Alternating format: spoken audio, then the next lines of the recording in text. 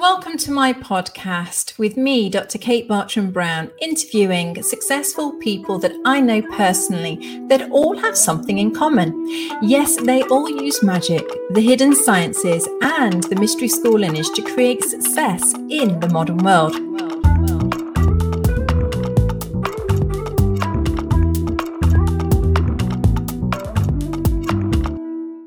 And once again, we are live. So welcome. If you're listening to us on a podcast, or maybe you are on YouTube. Today, I am joined by the lovely Chris. Chris, how are you doing? Hi, Davina. I'm doing well. How are you?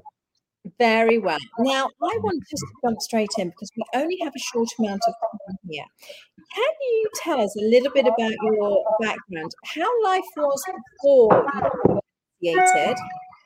And then after. Now, this is something a little bit interesting because you were initiated when you were very young. So I'm really interested to see your life experience before and after, if that's okay. Yeah, for sure. And I will say this, just starting off, it's like, I feel like I'm reached success, but to me, it's like a starting point. It's like the sky's the limit. So when I was a kid, I started meditating around 14 or something. My dad had showed me some stuff about that. I grew up in a Christian household, but I was always like, there are too many questions that weren't answered, and I was like, there's got to be more. And then you get depressed, teenager, you get bitter, and then you like feeling inadequate in the world, and ultimately, lead to use of drugs at an early age. To escape, but also like try to maybe find the spiritual experience that was talked about in the Bible, or in my case told me that was reality. And so I was like, but it never, and then eventually I got into psychedelics and I was like, oh, well, shiny. So it helped me realize maybe that there was more out there, but it's like, there's no sustained growth, it was like, oh, there's this cool bright colors in front of me. But so in my heart there was this yearning. It was like I wasn't sure, but like God was totally that. I thought that God existed, but I thought he'd like left the planet. He was like, oh, I'll see you guys later. But I was like, it has to be more. Now that I have this sense that like maybe God is more a bigger thing than I thought. And then I was also starting to ask myself questions like, well, if I take myself, like my arm away, am I still Chris? If I take my body away, am I still Chris? So that was like that essence, like, oh, well, I have an essence, I have a spirit, and I'm more, and maybe I'm God. I don't know. And then so there was a yearning for more, and then I ultimately, when I went to college, I was still kind of in the drug scene, but like transitioning. I was like, it's not sustainable. I like meditation, but I don't know. I don't just want to. I thought maybe, I could meditate 8 hours a day, but I was like, so I got into Eastern philosophy and stuff in college, and that was cool, but it just felt like, well, that's over there, and that's East, and that's India, and I'm sure there's truth to it, but it doesn't feel like it's for me. And I met a friend. They were studying Universal Kabbalah with the Modern Mystery School, and they talk about magic, and I was like, wait, so like Hogwarts is real? And so I was in my heart, I was like, there needs to be a path. And I'd done some yoga, which was lineage based. So it gave me a concept of like, oh, someone's walked this path before. There has to be people that have like walked back to their power, to godhood, to divinity, success in life that's not just wondering, oh, well, I think, and so that gave me that, but it was still Eastern and it wasn't for me. So I was like, I'm going to give this a go. My friend told me about life activation, and I was like, it's my birthday month. I'll give myself this gift. I got activated, and all those things that I wanted to change in my life that just felt like I couldn't. It was like, there's like this block. Everything just kind of started shifting naturally. My relationships, I was able to like let go of some of those attachments to drugs and alcohol, and then I got initiated. I did like a little intro class, and I did a ritual we get, and instantly my cat started like rolling around. It was like, wow, that was instant. So, and I wasn't even sure I believed what I was doing. so, yeah, so ultimately it was like, it provided me these tools and this structure for me to start building my life, because it's all like, oh, screw the system, I'm going to find my own way. But then there's like this, I can't reinvent the wheel, and there's this thing here that's literally just easy peasy, and I do it and it works. So, but it took me a while to figure out. It's like I loved it, but it took me a while. So it's so interesting because I can relate, being like when I was younger, I didn't have your insight or wisdom to actually go and, try and find somewhere sooner. So, but what I noticed is that I was so anti-structure and so anti anything that somebody, suggested, that I kind of ended up making a deeper hole of my life, and so can you tell us, for all those people out there that are the younger generations, and maybe you've got an idea of what structure or authority or the path might be, what is it giving you now? What is it done for you? Yeah, totally. I mean, I was there. I was like in high school drawing anarchist signs, being like, ugh. But it's like as I grew, I realized it came from a place of resistance to something. So it's like, well, this structure doesn't work. Like the world I'm living in, the thoughts that I have, the way I've created my reality, that's not working.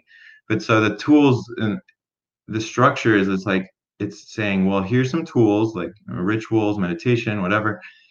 But and then it's also like you are the creator of your own reality. So instead of resisting, what do you want to be for?